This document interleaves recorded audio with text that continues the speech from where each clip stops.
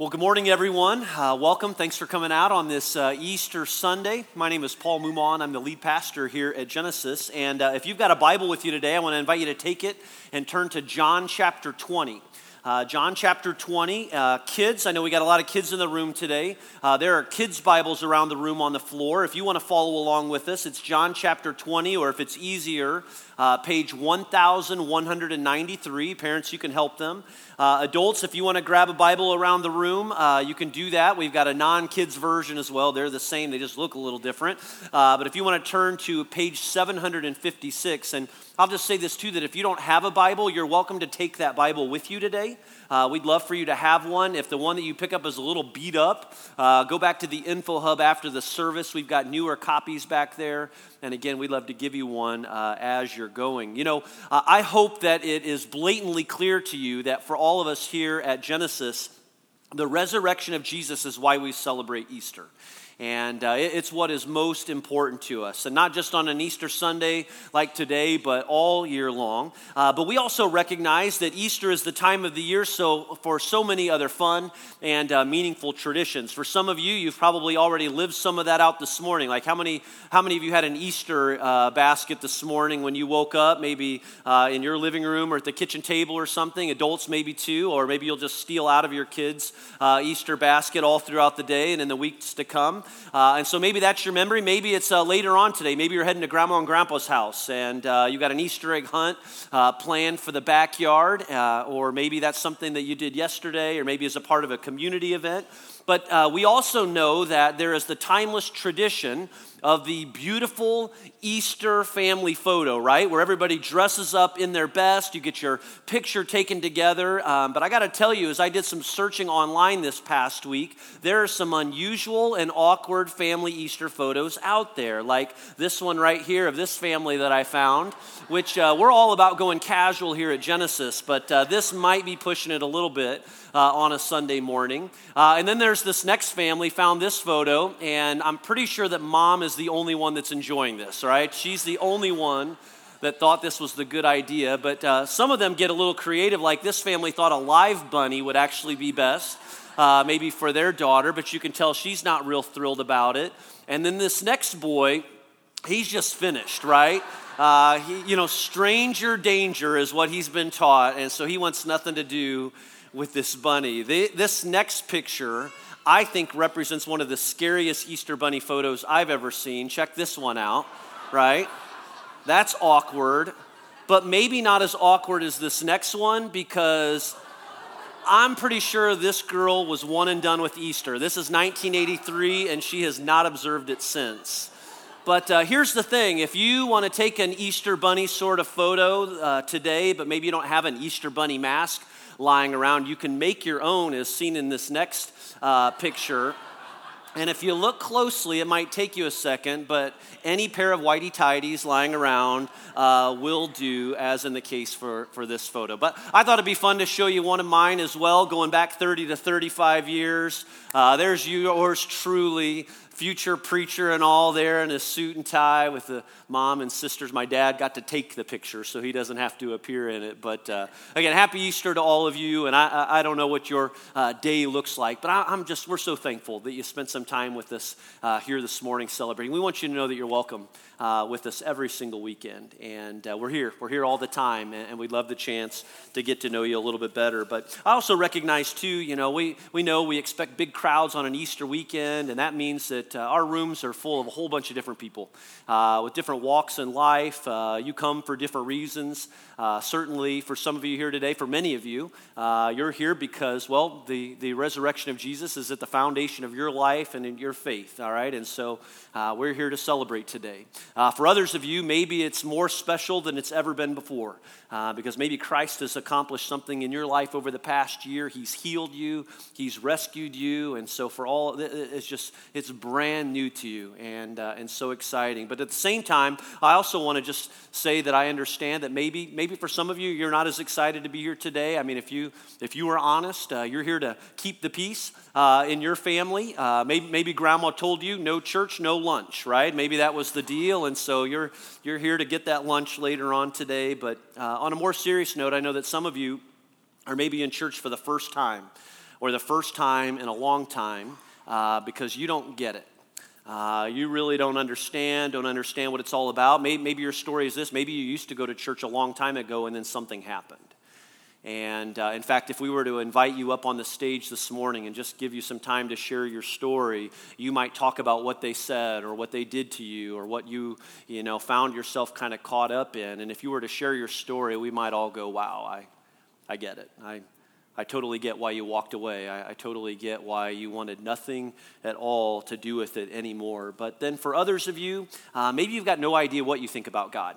Or spirituality or religion. And so you've been searching, you've been investigating for yourself. And maybe you'd say, you know what, all I know is that there's something missing in my life. I'm just not sure what that is. And so maybe you've got no idea where your life is headed. In fact, if you had to put a label on your life today, maybe up to this point, maybe you'd say, you know what, I think the perfect word that describes my life is disappointed. Or the perfect word to describe my life is confused or searching or uncertain, whatever it may be. Hey, here's been my prayer for you this week, and I've prayed this each day in preparing for this morning. I hope today that no matter who you are, you might consider taking a fresh look at Jesus Christ. That you might consider taking a second look at Jesus and what his life means and what he might do for you and just the difference that he could make. Because here's what I can't promise you, that every church gets this right or even that every Christian gets this right. And I'm not suggesting in any way that we're perfect here or that Genesis is perfect, because I'll just tell you right up front, our church is full of imperfect people with imperfect pastors. But here's what I do know. We're making every effort as followers of Jesus and as a church to model our lives and to model our ministry after the person of Jesus, his life, his death and resurrection. And that's what motivates us. And he has made all of the difference in my life and in the lives of so many here today. And if you let him, I promise that he can do the same for you in your life as well. All right, and so if you've got your Bible, John chapter 20, I want to look at these verses for just a few minutes with you here this morning, starting in verse 1. Again, let me say the whole foundation of our faith rests on this one man, Jesus. And at the very center, or at the very core of what we believe and what we celebrate is a real historical event that we believe took place 2,000 years ago, the resurrection of Jesus. And let me show you why. In John chapter 20, John was a disciple of Jesus, all right? He was very close to Jesus, and we believe that this is a historical account that he has recorded for us so that we can look back and know for certain. And here's what he records about that Easter Sunday. John 20, verse 1. Early on the first day of the week, all right, so that would be Sunday, the day after Sabbath for the Jews. The Sabbath is on Saturday. So on Sunday morning, while it was still dark, Mary Magdalene went to the tomb and saw that the stone had been removed from the entrance. Okay, so John records that Mary Magdalene has gone back to the tomb. Now, many believe that she was returning to Jesus' corpse to further prepare his body for a permanent burial. But when she gets to the tomb, she finds that the stone has been moved and that the body is missing. Now, why would she be surprised, all right? Well, she expected to find his body. You need to know this. No one expected Jesus to come back from the dead. Sure, he had talked about it, but no one had put those pieces together. And so for these men and for these women, all right, they didn't expect Jesus to come back. It wasn't on anyone's radar. They weren't standing outside the tomb and counting down 10, 9. They just weren't doing these things. As far as they knew, Jesus was crucified on a Friday. His body was placed in the tomb by the end of the day. End of story. It's all over. And so Mary Magdalene goes back to the tomb where Jesus' body had been laid. Now, who is she for just a second? If you've been around Genesis for the last few weeks, we would say this about Mary Magdalene. She's got a powerful My Way Back story. All right, you could study it for yourself, but we know this about her. We know that her life was radically transformed by Jesus Christ. That before Jesus, she lived this embarrassing, psychotic sort of life that resulted in these frequent, chronic seizures, violent seizures really, but then she met Jesus and he healed her. And he changed her life, and he set her free from the past. And so for Mary, she became a follower of Jesus. She became a disciple of him. And not only did Jesus have high hopes for her, but she certainly had high hopes for him. And she believed that he was everything that he claimed to be, that he indeed was the Messiah. But then you could say that her hopes were shattered on Friday, and Jesus is crucified. Remember, no one expected this. No one expected him to come back, and so like many others, Mary is devastated. And here's why I tell you that. Listen, if you've ever been overwhelmed by grief, if you've ever been overwhelmed by disappointment in your life, you can relate with Mary. We can relate with her because maybe you've got a Friday in your life, a day or a moment or a season when everything changed for you, when all of your hopes and dreams, maybe were shattered. Maybe it was that you prayed for something and then nothing happened. Or maybe for you, your marriage or an important relationship came to an end. Maybe it was a day when somebody took advantage of you, or a season where somebody hurt you in your life, and maybe you describe that as a moment just simply as the time in my life where God let me down. I think that's a little of what Mary is experiencing here, but what Mary doesn't see is what we sometimes fail to see, and that is that God can take something even so bad, and he can bring good from it. And he's going to redeem a very dark Friday for Mary and for others. He's going to bring good from it. And what he's going to do for us is he's going to show us that even in our difficulties and even our disappointments can provide for us an opportunity to see Jesus in a whole new way, in an even greater way. And he's going to do that for Mary. And I want you to know today that he can do that in your life too. Look at verse 2. Mary's going to leave the tomb now, and it says she came running to Simon Peter and the other disciple, the one Jesus loved, and said, now I just think this is funny. I got to point this out to you because, again, if John is the author of this account here, I just think it's funny that he writes himself into the story as the one Jesus loved, right? He doesn't use a pronoun or even refer to his name. It's almost as if you can hear him say to the other disciples, me, I'm the one that Jesus loved, just kind of this obnoxious way of including himself in the story here. But anyway, Mary, she sees the empty tomb. She goes to find Peter and John. They were smart enough to know that if it could happen to Jesus, it could certainly happen to them too. And so they're in hiding now. But Mary gets to them, and does she yell, he's alive, he's alive? Look at what John records, verse 2, the second half. She says, they have taken the Lord out of the tomb, and we don't know where they have put him. Now, Mary knew Jesus had enemies.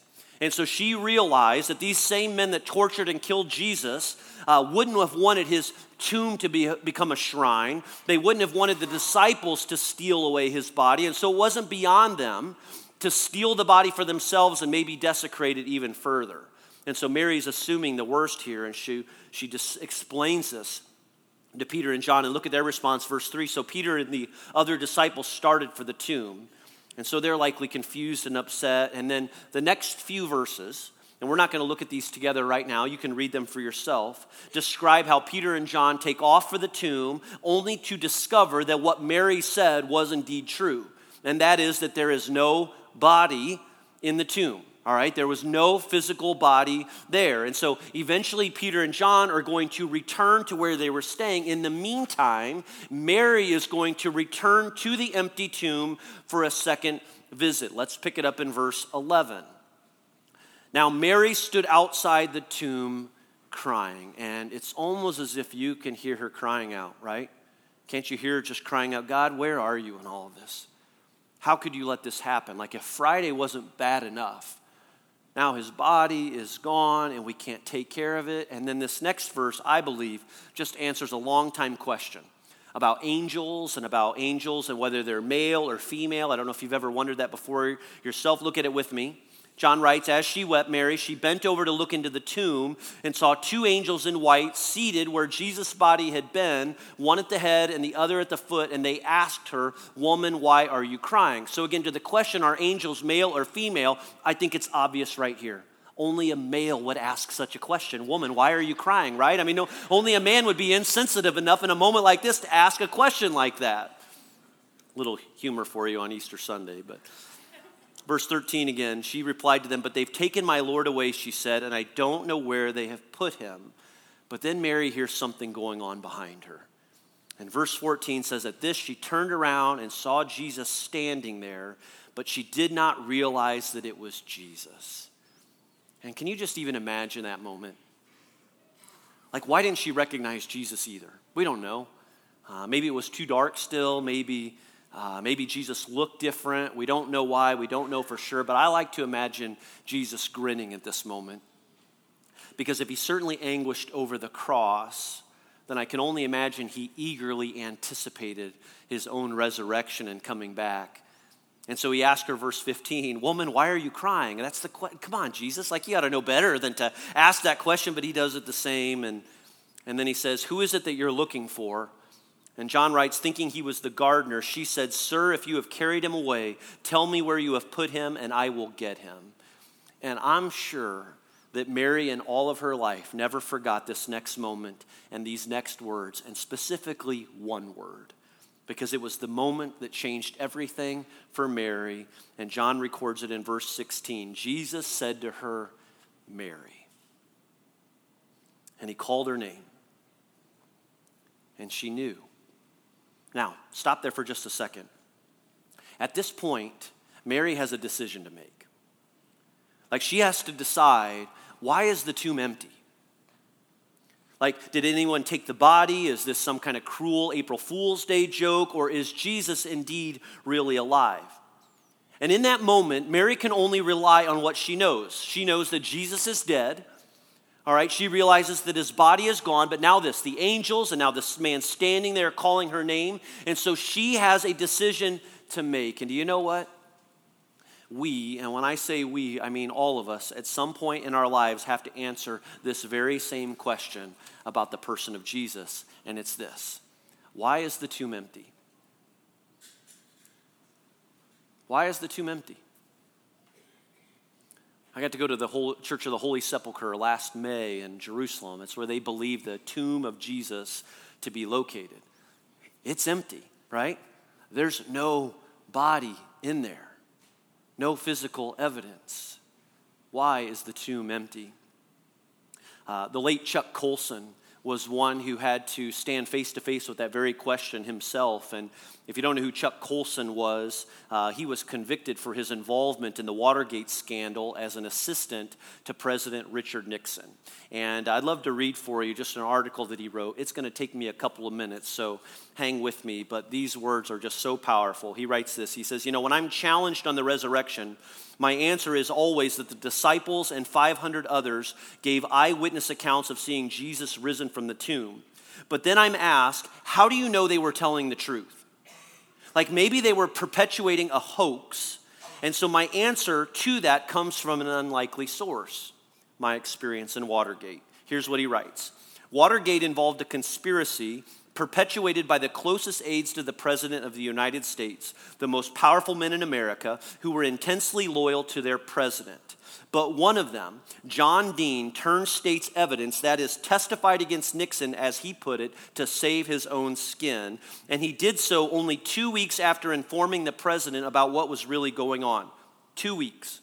So the cover up, the lie, could only be held together for 2 weeks, and then everybody else jumped ship in order to save themselves. Now, the fact is that all those around the president were facing an embarrassment, maybe prison. Nobody's life was at stake. But what about the disciples, he writes? 12 powerless men, peasants really, were facing not just embarrassment or political disgrace, but beatings, stonings, and execution. Every single one of the disciples insisted to their dying breaths that they had physically seen Jesus' body raised from the dead. And so don't you think that one of those apostles would have cracked at the thought of being beheaded or stoned? That one of them would have made a deal with the authorities, but none did. He says men will give their lives for something they believe to be true, but they will never give their lives for something they know to be fake.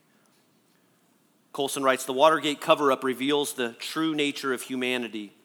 That even political zealots at the pinnacle of power will in crunch save their own necks, even at the expense of the ones they profess to serve so loyally. But the apostles could not deny Jesus because they had seen him face to face and they knew he had risen from the dead. And then here's how he closed. No, you can take it from an expert in cover-ups. I've lived through Watergate, that nothing less than a resurrected Christ could have caused those men to maintain to their dying whispers that Jesus is alive and that he is Lord. 2,000 years later, nothing than the power of the risen Christ could inspire Christians around the world to remain faithful despite prison, torture, and death. Jesus is Lord. That's the thrilling message of Easter. It's a historic fact, one convincingly established by the evidence, and one, he writes, that you can bet your life on. And that's what Mary's beginning to realize, and so many that have come since, and she's looking face to face now in the eyes of her Savior, the one that had changed her life. And John records that she turned toward him and cried out in Aramaic, Rabboni, which means teacher. And from there she clings to Jesus, overcome with emotion. Again, she felt like he had abandoned him, but now he is alive. And then from that moment, Jesus is going to give her an assignment. He's going to give her instructions that she is to pass on, that Jesus will pass on to others in the last days of his time here on earth. And here's what he says to her in verse 17. Jesus said, do not hold on to me, for I have not yet ascended to the Father. Go instead to my brothers and tell them, I am ascending to my Father and your Father, to my God and your God. And briefly, here's what's significant about Jesus' words here. You know, up until this point in history, one could only interact with God by way of a priest or through the temple, but Jesus' death and resurrection ushered in a whole new way of people relating to God.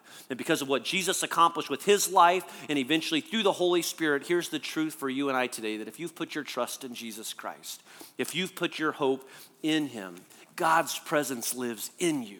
All right, it's not just something contained even to the walls of a room like this, but when you put your faith in Jesus, God's very presence is in you. And we believe that he is the King of Kings and Lord of Lords, that he is seated at the right hand of God today. And what is he up to now? Well, because he's Lord of all, as Revelation 21:5 reminds us, he is busy making all things new.